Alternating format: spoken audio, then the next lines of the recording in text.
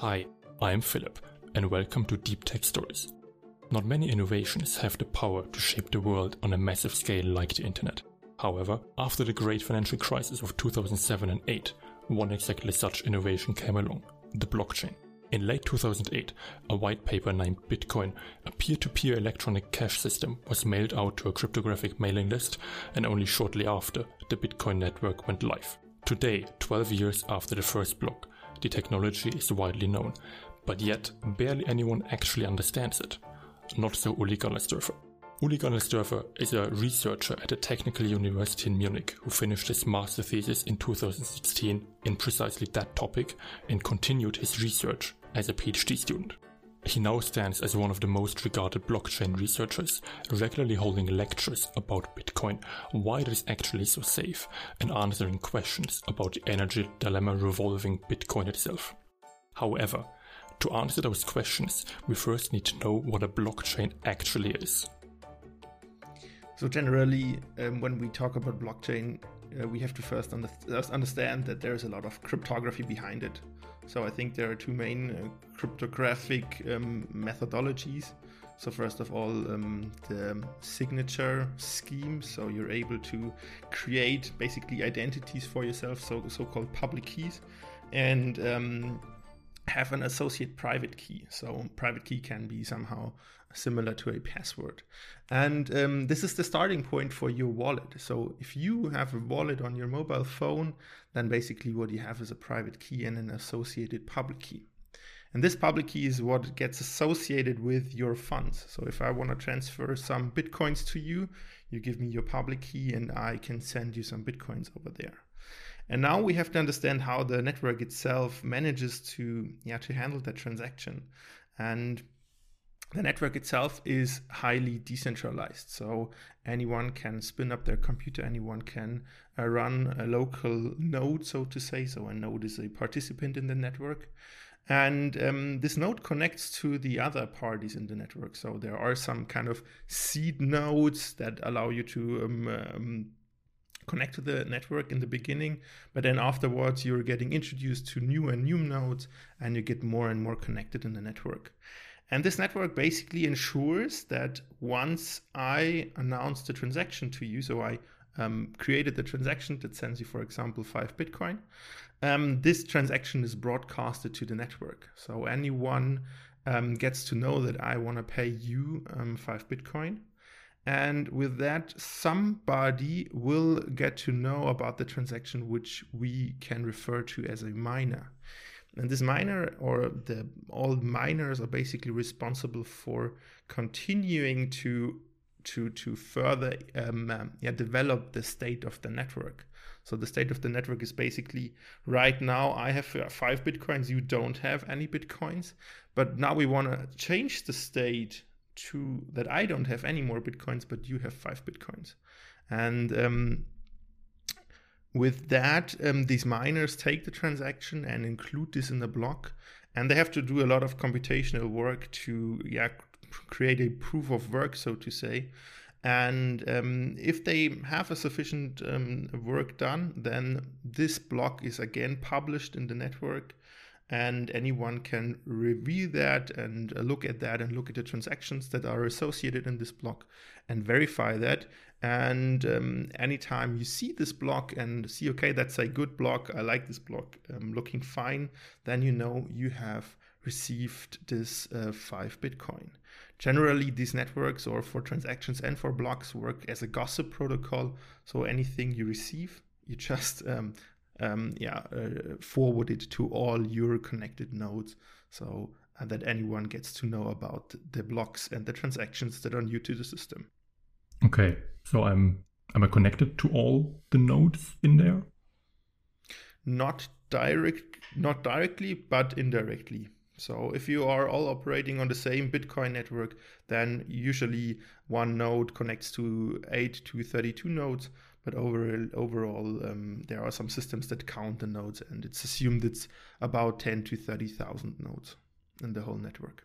Is there any sort of time delay then in between? As if I go from the most possible furthest away node in between, I assume it's probably not completely instantaneous. Yeah, so there is some time delay.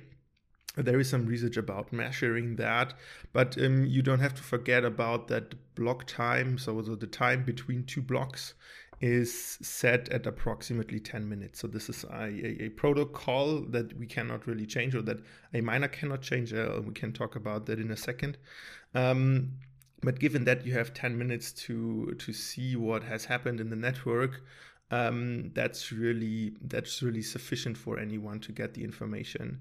Second of all, the people who are really interested in participating in the network in terms of actually mining, in terms of providing computational resources and receiving rewards for that, they are interested in to be connected as well as possible. So they are ensuring that they have very good connections to major computer centers, to major data centers. So a lot of that infrastructure is also in some kind of cloud systems, and they are very well connected to all of these systems, because if they wouldn't be that well connected, they would basically just lose money. Okay, so as long as I don't magically end up with a block time of like a second, everything should be fine and dusted. Yeah, pretty much. Now you mentioned the miners and the block size. As far as I know, normal financial transactions, let's say via Visa or MasterCard, don't have that block size, or generally blocks to begin with, or miners. Or what is the fundamental reason for that in general? So the main issue about decentralized networks is to agree upon a state. So as you can imagine, if we have two competing states within a network, this can easily be exploited. So for example, I convince one part of the network that I paid you 5 Bitcoin, and I have another part of the network where I paid the 5 Bitcoin to myself. And so that's possible. I can create as many public keys as I want, just for the sake of example here.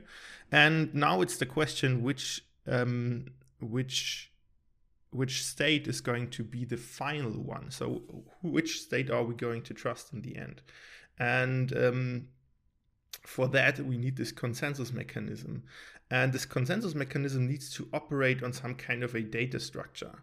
And we could operate on single transactions. So that would be possible. There is no technical reason to not operate on transactions. But the good part about blockchain, or about the blocks, is that we can bundle transactions. So we can say, okay, we just incorporate 500,000, 2,000 transactions into one block, calculate the new state for these transactions, and then propose this as a next block. So as you said, as long as we do not have a block time of 1 second, that's not an issue. But if we would have transactions, we would have to need some kind of very, very short time delay between these transactions.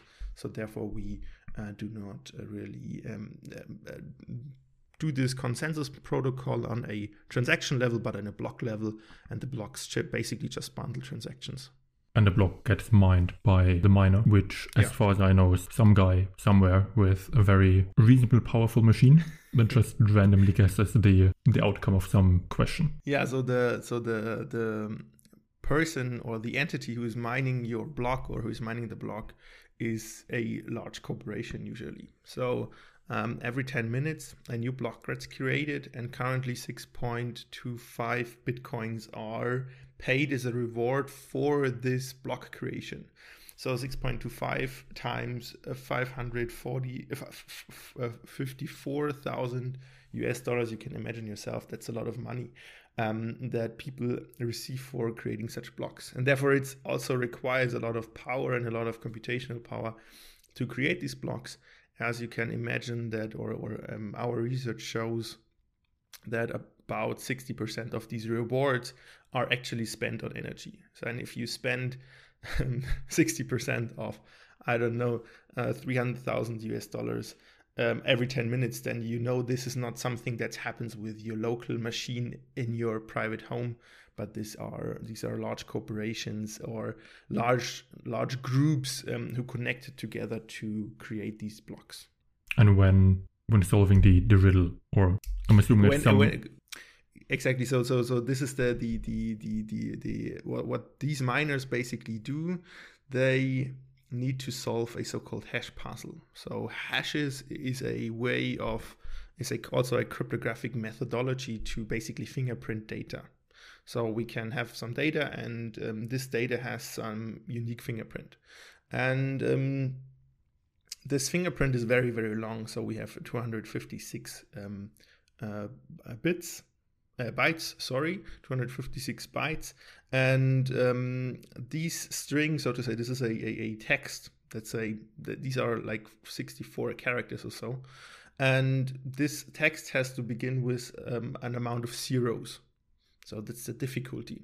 And the idea is if you are equal likely to generate an output, so you cannot really predict what's coming out of your hash function, then you need to put an amount in there to generate such a hash function. And what basically is required, we take the block with all its transactions and we add a nonce in there. So a nonce is a number used only once. It's basically a counter.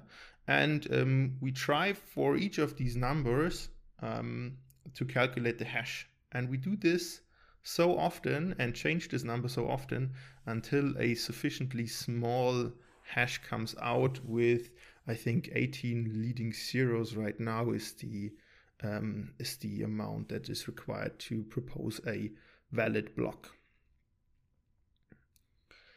And further, this difficulty also changes. So in the beginning of the Bitcoin network, there were not so much computational power, but as the network increases or the network size increases and the computational power increases, also the difficulty of this puzzle increases.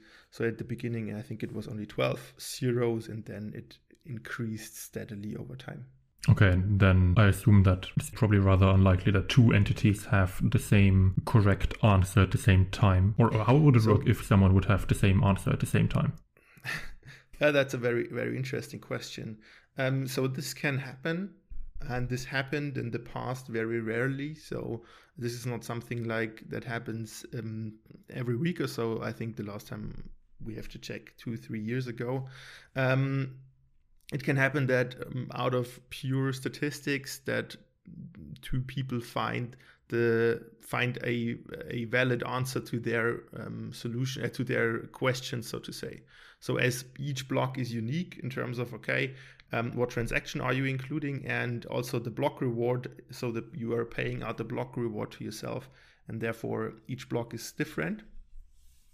And then it can happen that two people really find a block at the same time. But I think it becomes more and more unlikely as the computational power in the network grows. Okay. And what happens then, so that was your question. What happens, so basically the situation I just told you in terms of we have two conflicting states in the network, and the Bitcoin blockchain does not really care about that, because will be a next block. There will be a block building up on each of these or of one of these two realities, and so the longest chain itself will prevail, and the block that has not been included in the longest chain will be, so to say, orphaned, and the transactions that are in there are considered as they would have never existed. So if a transaction is in there from you, for example, then it will get included in the later block. So no worry about losing money or losing that transaction. That's just a temporary hiccup in the blockchain network, which will resolve itself when new blocks are proposed. Okay. So I have obviously there can't be a block created at precisely the same time, but it's a time frame plus the translation speed in the network, and then when I have the next block, everything is fine and dandy again. Yeah, because you have no general notion of time in a network, so you cannot really decide on a global level which of the two blocks occurred first, but you can only decide it on a local level in terms of, which block have I heard of first? And you're usually building on top of that. But if you hear of a longer chain that has another block, then you just incorporate it. And now we've talked about the proof of work algorithm, which is currently used for Bitcoin and for Ethereum. Now Ethereum, as far as I know, has been announced for quite some time now to change to proof of stake. Yeah. Where I have my funds and the funds do the work. If I have a node Exactly. for that, or I pool it with someone, that obviously that should reduce the computational load in terms of emission and electricity requirement. But how do I then still securely create new blocks without just running away and creating my own infinitely long blockchain? Yeah. So that's a very good question. You have to think about what is the computational power. Why do we require computational power? And the reason for that is the so-called Sybil resistance. So you don't wanna be able to have some entity who can just create infinitive amount of blocks, as you said, and therefore we need some kind of scarce resource. We need some resource that is limited. So if I start my computer, I have one computational power of my PC, so to say, but I cannot really fake that I have 5 or 10 or 100 computers here. I have to buy them, I have to invest in them, I have to pay the energy consumption for them, I have to set them up correctly, and so on and so forth. So this is the investment I have to make to be able to to have this computational resource. And from a theoretical point of view, people said, okay, why do we have to have this investment first in hardware and then use this hardware to actually run the network? Why can't we just use the money as the scarce resource itself? And this is where they came up with the proof of stake system, so the competitor to proof of work, in which you are required to lock in your funds for some time. And by locking these funds in, you are allowed to propose new blocks.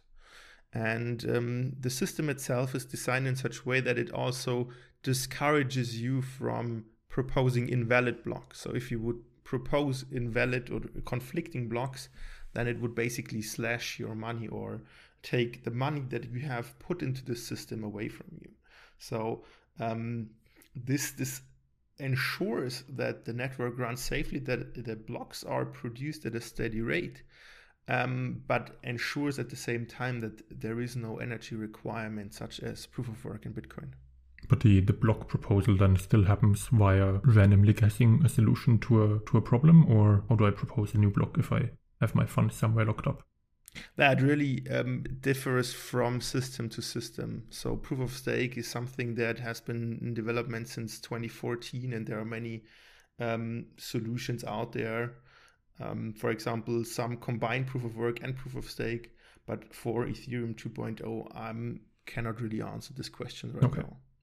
Now, obviously, there has been quite some talk already about the whole emission problem, and you've shared an article where a German newspaper, Spiegel, interviewed you about the emission problem. Unfortunately, that article is behind a paywall. At the same time, Google Scholar provides with the respective scientific article behind it, where you analyzed the energy consumption up until the year 2100.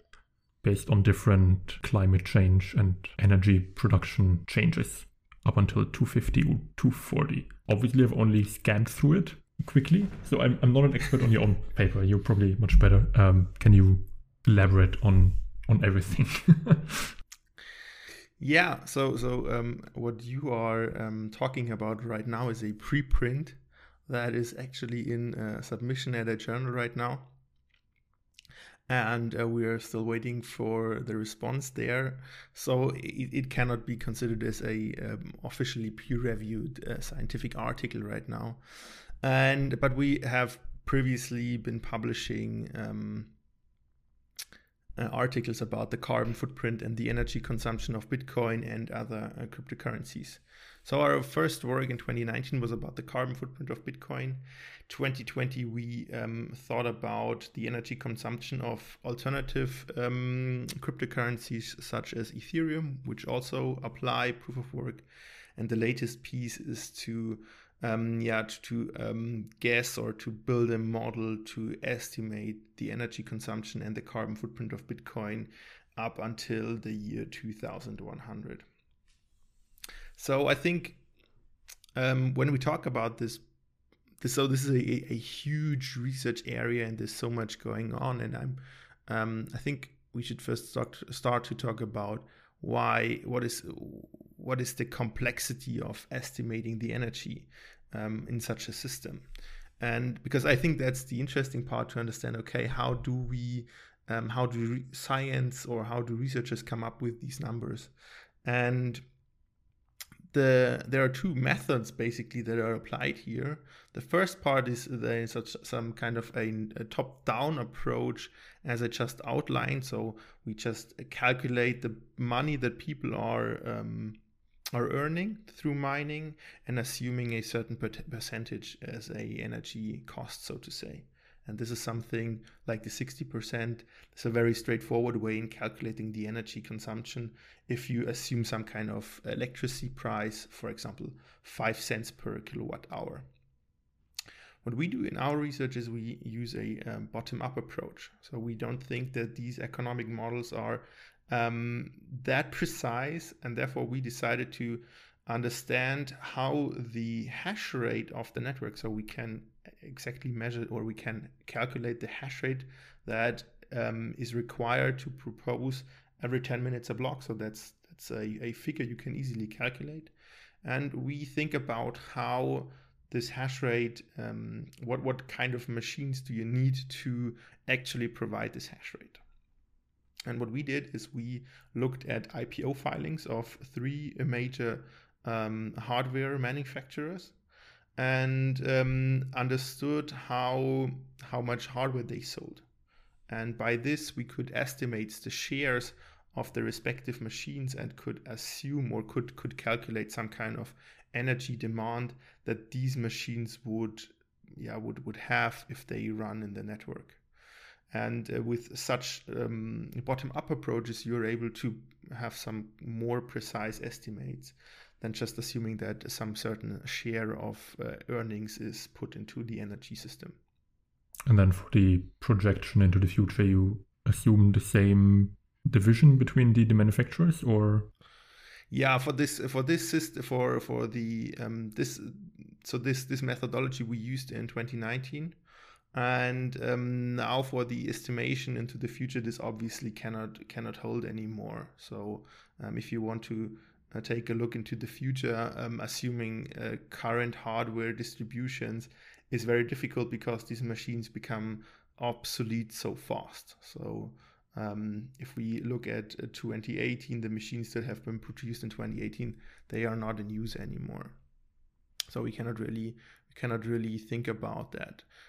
What we took a look at was the mining rewards and the transaction fees of Bitcoin. The problem is in Bitcoin, or maybe not the problem, but Bitcoin itself is limited to 21 million single units. So there are only 21 million Bitcoins.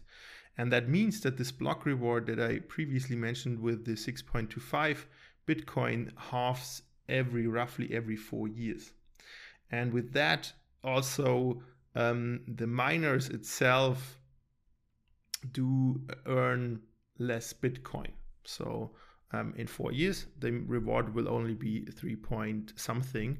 And the miners, if the price does not double at the same time, then would earn less money. And what we assumed is that Bitcoin behaves from a price perspective similar to gold. So we took a look at gold and understood how gold looks in terms of how does the price fluctuate, how does the price increase over the last 30, 40 years, and assumed the same for Bitcoin, because we see Bitcoin as a store of value, or a lot of people see Bitcoin as a store of value and therefore invest in it similar to gold. And with that, we are able to estimate the rewards that miners earn, and we can assume with the 60% economic model, we can predict this in the future. Obviously, this is a lot harder, or it is a lot more imprecise than some kind of bottom-up approach, but this can give you some range within you can assume the energy consumption will take place. Okay. and according to that preprint, everything is nice and fine if we actually manage to become climate neutral until 2050 with a big if in front. Yeah, so I think that's the main issue with all these discussions going on. So I talked to the last weekend to people who were worried about. So this is an upcoming topic: this crypto art, NFTs, non-fungible tokens. They were worried about the energy consumption of these kind of crypto tokens. People are worried about Bitcoin. People are worried about Ethereum. The main issue I really see is not the energy consumption, but how we are, as a society, are not able to have energy sources which are carbon neutral. Yeah, but that's a whole different topic to get in. Maybe some other day. Yeah, that's true. You mentioned that at the current point, Bitcoin is viewed as a store of value like gold. Now, anyone who has actually invested and knows the stock-to-flow model now has little dollar signs in his eyes. And Bitcoin has gone through this, as physicists like to call it, phase transitions over time. So it went from this, I use it to buy my drug money kind of thing to the idea of using it to pay for things, and now to the whole store of value part. At the same time, in 2015, if I remember correctly, Ethereum came along with the whole smart contract thing, which expands the whole idea of decentralized networks. In my naive imagination, smart contracts are really just a normal contract, but kind of automatically and secure, and I don't need a notary at the same time to check everything. Is that naive imagination correct, or am I misunderstanding something inherently wrong? So there is a famous saying that smart contracts are neither smart nor contracts within the blockchain community, and I think also the inventor of the person who have coined this term, Vitalik Buterin, the founder of Ethereum, I think he mentioned in a tweet in 2019 that he's angry at himself for naming these systems or these programs as labeling them as smart contracts, and I agree with him to a certain extent, because smart contracts are itself, how I define them, are programs, immutable programs. So you can imagine them as a regular software. You write, you install them on the blockchain, and with that, they become executable, and they behave in a sense as you program them. So they are not controlled by anyone, but only by the code. And as you design the code, you can also decide how this code behaves when you execute it. And I think what most people don't understand, or what most people do not know about smart contracts, is it's more of an abstraction of the application layer of the blockchain. So the problem we had in 2014, 2013 is that the Bitcoin blockchain was mature enough, and a lot of people wanted to build systems with blockchain.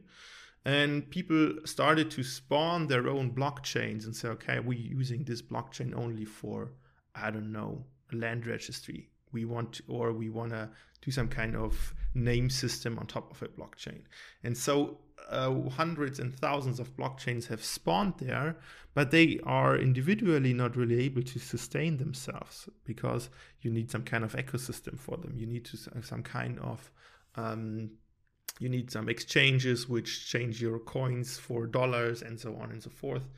And Vitalik had the idea to basically abstract the use case, so be it Bitcoin as a digital cash, or be some kind of land registry, or some insurance company, or some, you name it. Instead of having these as separate blockchains, he wanted to incorporate them in one blockchain and abstract the functionality. And the functionality you can now use, you can put this in a smart contract and execute the smart contract and have the functionality you want secured by the Ethereum blockchain, by the underlying Ethereum blockchain.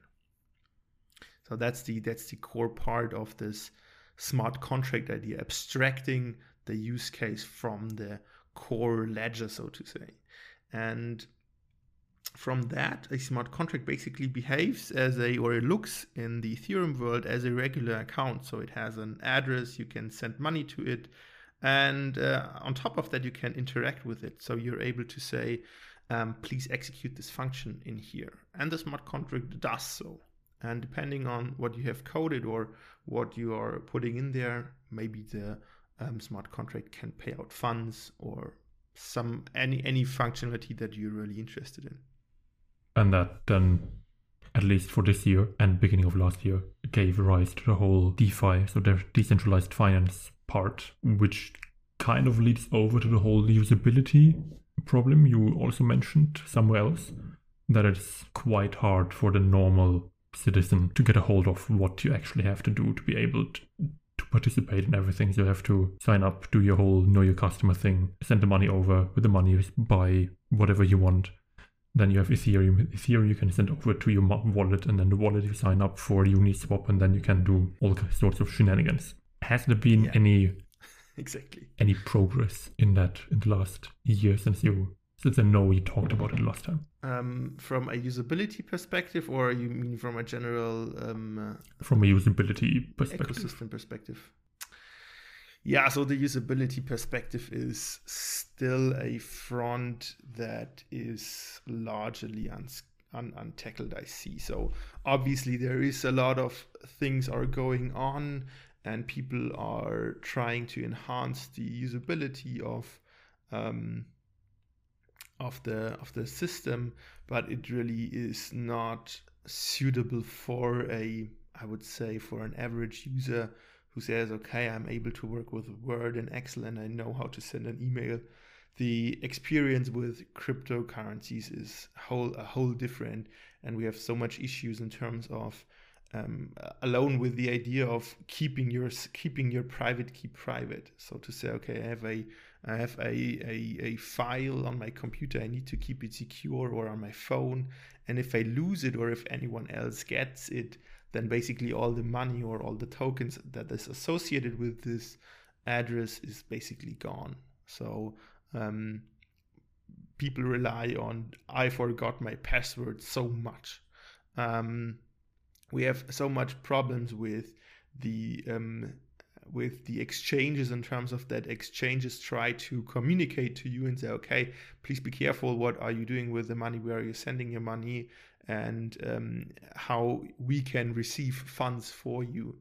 So for example, there is a famous example of some rapper, I forgot his name. He wanted there's a system on Ethereum, it's called the Ethereum name service. And the service allows you to register domains. So for example, just as google.com, you can register some kind of, uli.eth. And some user registered this domain for this rapper, and he sent this domain to the rapper. So the ownership rights, so to say, were sent to this rapper. And what did this guy do? He did not create his own wallet. He did not create he didn't manage his own keys, but he just put the deposit address of Coinbase, so the exchange that he was registered with, said, okay, you can send anything here, so to say. And obviously Coinbase is not able to process this ENS, this name service system. And now this domain is lost. It's gone. And we have to wait until, I think, 2 years until this domain gets free again. But there is no one that can actually help. And I think that is a beautiful example of why the space is, from a usability perspective, so bad. And a lot of people who are interested in the system who have high stakes said, okay, they invested a lot of money or they earned a lot of money through speculation. They want to go to Uniswap and so on and so forth. All these people have a high incentive to actually understand what they are doing, so they don't lose their money. But for the average user who says, okay, I have $50, there is so much mistake and so much danger to losing these funds. And from the perspective of usability, I don't think it has changed much in the last year. Okay, and there will also probably no change be in the next few years-ish. I mean, it is quite the technical topic, so it's rather unlikely that anything will change in the future.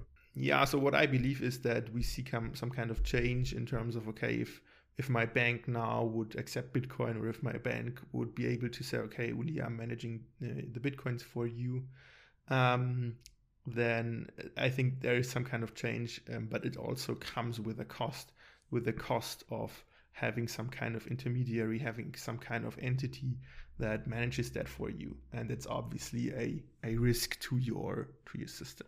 Yeah, and in the end, the third party is kind of the opposite of what you want in a decentralized system that you rely on. Yeah, exactly. Now, with the usability usually only comes with maturity in the whole space. And usually, as far as I could see, the same happens with research. So research only, or lectures on research usually only happen when the space has been mature enough and been around for a few years. And I've been wondering, you finished your master thesis in 2016, so quite far ahead of anyone. And that kind of begs the question on why was there even a master thesis to begin with in that specific topic? And why you ultimately decided on continuing research instead of doing some company in the space? Yeah, so the question about the master thesis was highly interesting. So I think some people will hate me for what I'm saying right now, but I selected my thesis supervisor because of sympathy. So I thought this is some kind of area I want to work in. It was software engineering. And I knew that I can work with this person very well. I knew him beforehand from a other course. And we discussed several topics, and he has a lot of background in natural language processing. So he did a lot of research on how do people read contracts, or how can computer read contracts, so legal contracts. The question arises, okay, now there is some kind of paradigm that we read somewhere about, and it's called smart contracts. And we had both no idea about what this is about, what this thing is about, what is blockchain. We had absolutely no idea, and said, okay, let's understand how smart contracts can facilitate legal contracts, or how do they pose a danger to legal contracts, and how will the future look like in that regard? And with that question in mind, we started the master thesis, and quickly I took the deep dive into blockchain and Bitcoin and Ethereum and smart contract and all the associated technologies there. And I think after 2 weeks or 4 weeks, we were fully in the topic, and was totally hyped and totally flashed by all these concepts and about these ideas and what is going on there. And this really made the decision for me to continue in this area so much easier, because I have been doing multiple things at the university, and I saw a lot of stuff in IT, but it really where I had the most fun and I was most intrigued was really the decentralized systems part. And then based on that, was there any notion of going into the industry in the whole crypto scene at all, or just straight from master to PhD without any further consideration? So I started my master thesis in 2016, and I actually finished in 2017. And then I think I had 2 or 3 months of free time before I started my dissertation or my PhD. I thought about going into the industry, but the main issue for me was to be able to produce some kind of billable income, or produce some kind of results that could create money, so to say. And for me, I wanted to better understand what was going on in the technology, and I wanted to understand how these systems work, how we can support the systems, how these systems can support business processes, for example. And for that, I thought research was the the better idea. And I really liked the university setting. I liked working with students, or I liked being a student myself. And I thought it would be a good idea to, so to say, switch the sides of the table and work on the other side. And that really was I was so lucky to have this kind of support at the university. So being able as a PhD student to create your own lectures, I think that is not very often. So this happens very rarely, and the people I got to know and the networks I got connected to, and also the getting some kind of publicity in this whole community and over this community. So as you mentioned, the Spiegel article, for example, this is something that wouldn't really have happened, I think, if I directly would have joined and the industry. And right now I have my network, I have many students, and if after the university I wanna kick something off in the blockchain space, I think there are a lot of people who who I could collaborate with or who I could work with. You mentioned the business space, the impact on it. There was also a possibly preprint or actual peer-reviewed paper by now about the smart contracts in legal space. And I saw something on LinkedIn a while ago, which kind of went viral-ish in the German space, that someone just posted a picture of a flowchart, and on the top of the flowchart it said, doing the blockchain, and then arrow pointing down just saying, no. So has there been any interest from the public sector about what's going on, or nothing at all so far? So we see a lot of discussion. So the problem of finding a good blockchain use case is, I think that's prevalent since 2016. Since I started working on this topic, a lot of people discuss use cases that, from my point of view, do not really make sense. So that happens until now. But we see use cases kicking off, for example, in the education sector. So the IHK in Munich in Bavaria, they started working on or they did not start working. They built and finalized a prototype, a blockchain, where they are allowed to issue their own certificates. So the IHK is basically giving a lot of certificates for handyman and so on. And they can now issue and verify these certificates using a blockchain, for example. This is one example that the public administration actually has an interested in. And for example, also the state minister for digitalization in Bavaria, they also have kicked off an institution called the BC Square, the blockchains, the Bavarian Center for Blockchain Competence, and they are all really working on getting the technology more used in the public sector. But still, we are in a very, very early stage in that regard. And I think, from my personal opinion, I think blockchain has a lot of advantages, especially in the financial sector. So as you said, decentralized finance, lending protocols, these kind of things. I think this is something that really will have a future. Yeah, I'm quite surprised actually, because coming from Bavaria, from very rural Bavaria, I did not expect anything to be happening, to be honest. Yeah, no, you wouldn't expect this from the CSU, the state party, so to say. But I'm also very surprised, and I'm very surprised the community is there, and also Munich has a lot of big enterprises and industries which are interested in. So a lot of big insurance companies, automotive manufacturers, and so on and so forth, and they are all actively dipping their fingers into the technology.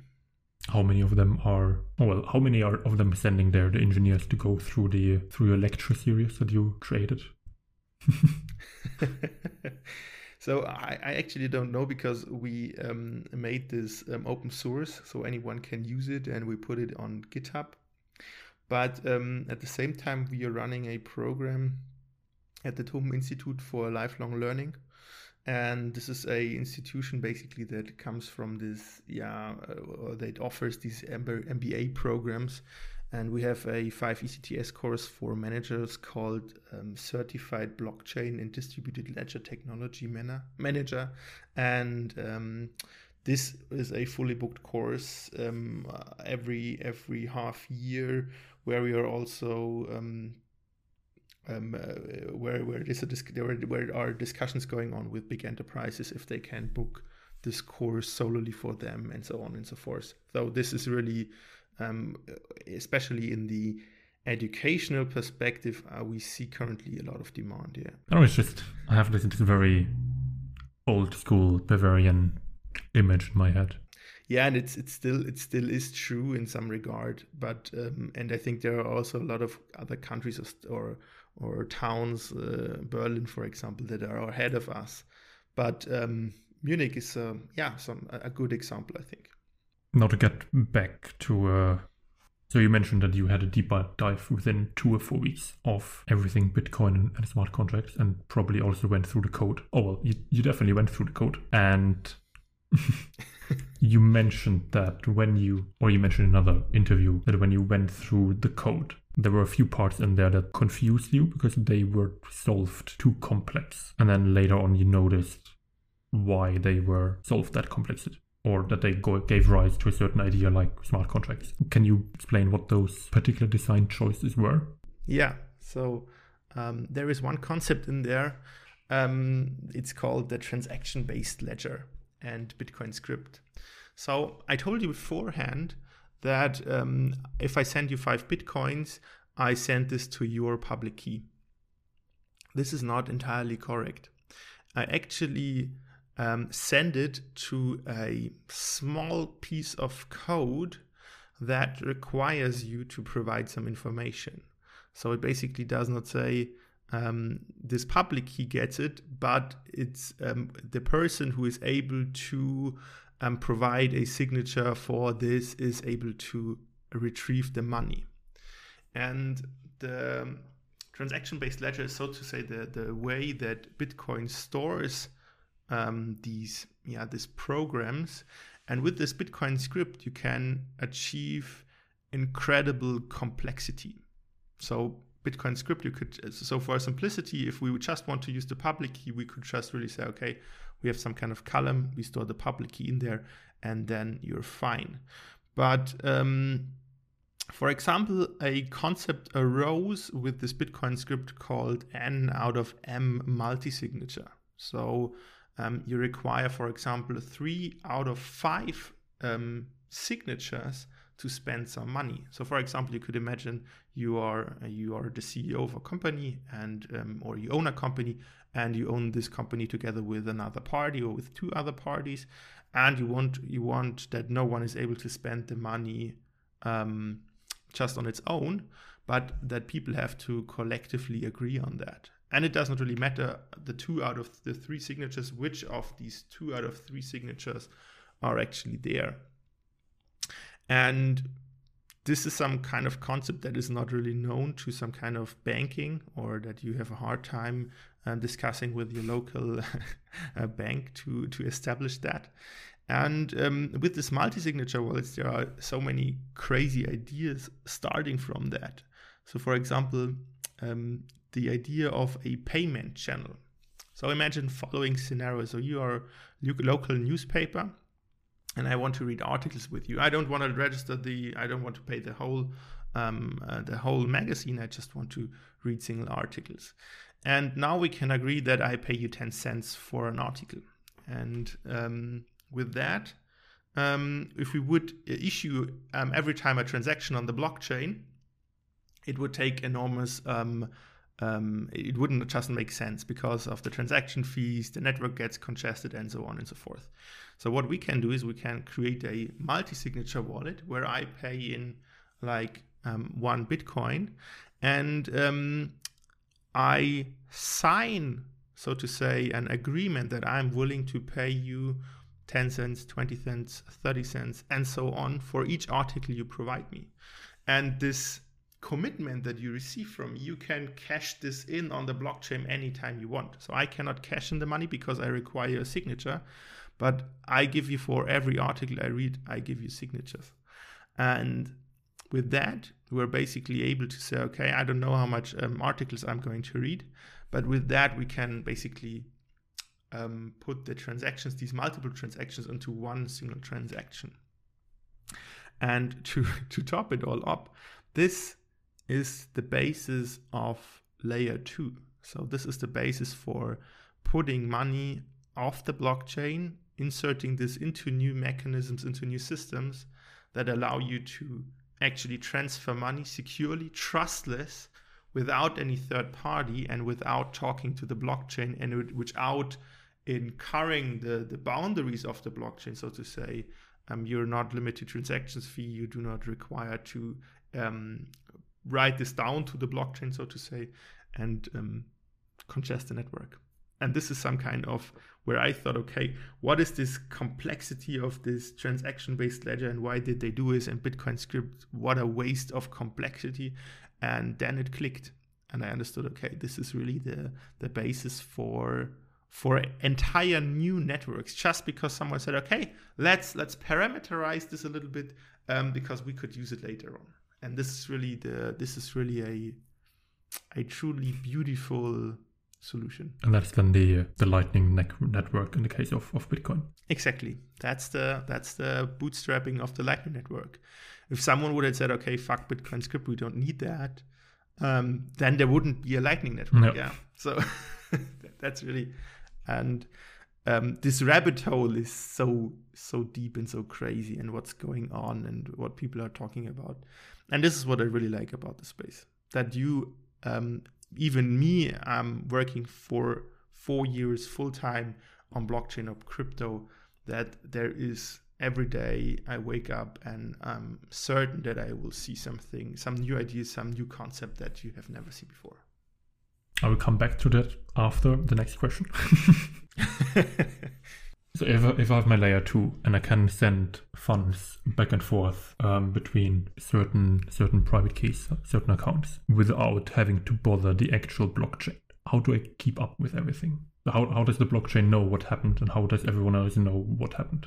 So basically what you're doing is when you're using Lightning, for example, and I have to say I'm not an expert on Lightning Network yet. This is a complete own world that I have not the chance to dive in that deep. But basically what you do is you lock in your funds in this multi-sig, in this contracts, in this payment channels. And for the blockchain itself, all the funds are locked and cannot be used otherwise. And this opens up, so when you lock the money, this opens up this payment channel. And with this payment channel, you can send funds, you can receive funds, and there are two potential ways to close these funds. Either some party is malicious and tries to somehow tamper with the transaction, so to say. Then other parties can say, okay, that's it, we're closing this payment channel, I don't trust you anymore. Go back to the blockchain, and the blockchain, basically the issue is resolved, and the funds are given to the so to say the rightful owner. Or if you say, okay, I'm done with this system, I just want to get back to the blockchain, then you can just close it on your own and take the money that you have received in the meantime in there. But the blockchain doesn't really need to keep up, because when the payment channel is closed, then the state, so to say, is resolved on the blockchain. Okay, so as long as the channel is open, I can do, well, not whatever I want, but it doesn't bother the blockchain. And then in the end, the moment I close the channel, everything is updated and everyone knows about it. Exactly, doesn't bother the blockchain. Now, back to before. You said that every day you get up and you can be sure that something mad is going to come across you.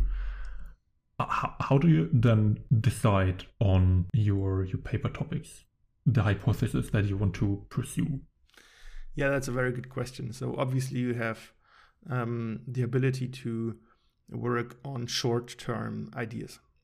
So I have the capability to supervise students. I am able to give out topics to master students. And this is something that I really enjoyed over the last years, having some small ideas and giving them to some students. For obviously, when you conduct a PhD or you want to write your dissertation, then you have to think about a long-term goal you are working towards. And for me, it has to do, or for my dissertation topic, it was all about identity management and how can we ensure that a public key is actually belonging to the legal entity we are thinking about. And I found some kind of niche in there. So basically, there's a lot of unresearched areas in the blockchain, scientific area, so to say. And I found my niche there and decided to say, okay, this is where I'm going to work on, and where I'm also quite certain that the amount of other people working on that area is not that high, so that you won't get outrun, so to say.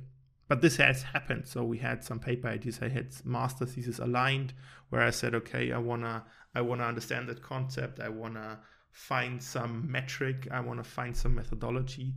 And we started discussing with the students. And a month later, we have some kind of preprint in my email, my inbox, where I see, okay, damn, someone else has been faster than us.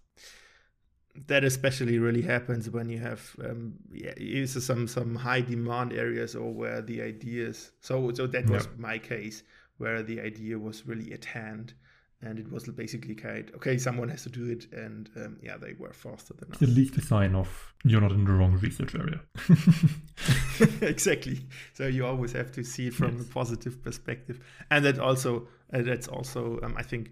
I connected to the researchers, and they are all. So I think there's also a research community where people are very nice and are happy to share their ideas and talk about how you can collaborate. So I think there's always some kind of positivity there. Besides you guys in Munich, is there anyone else that you find particularly notable in the whole research space? Oh, there are plenty. So from a research output perspective, I think that TU Munich is not that big in the system. But for example, there are for example, Uni Innsbruck, very strong. They have a very high valued professor, Rainer Böhme, who has a lot of output in this area. But also, I would say there are so many universities, and it really depends on what you are exactly looking at. So, for example, Professor Philipp Sandner, who's a famously cited in German newspapers, is an economics professor at the Frankfurt Business School, but if you look at, for example, at cryptography, you have to take a look at, for example, Stanford. But there are so many high value universities. That's really insane. Yeah. Okay, but you just type in something to Google Scholar and see what pops up. Exactly. Thank you very much for being with me then. Thank you for the invitation. See you in Munich the next time we are allowed to travel. Looking forward to that. Hi, Philipp here. Before you leave, I just wanted to thank you for listening, and I hope you learned something in this episode. If that is the case, why not message me at philip@deeptechstories.io. I'm always curious about what you took away and look forward to a discussion with you. That is philipp@deeptechstories.io. It would also help me out a great deal if you could recommend the episode to a friend of yours that might find it interesting as well. See you again next time when I talk with Robert Schmidt about the next revolution in agriculture, precision farming.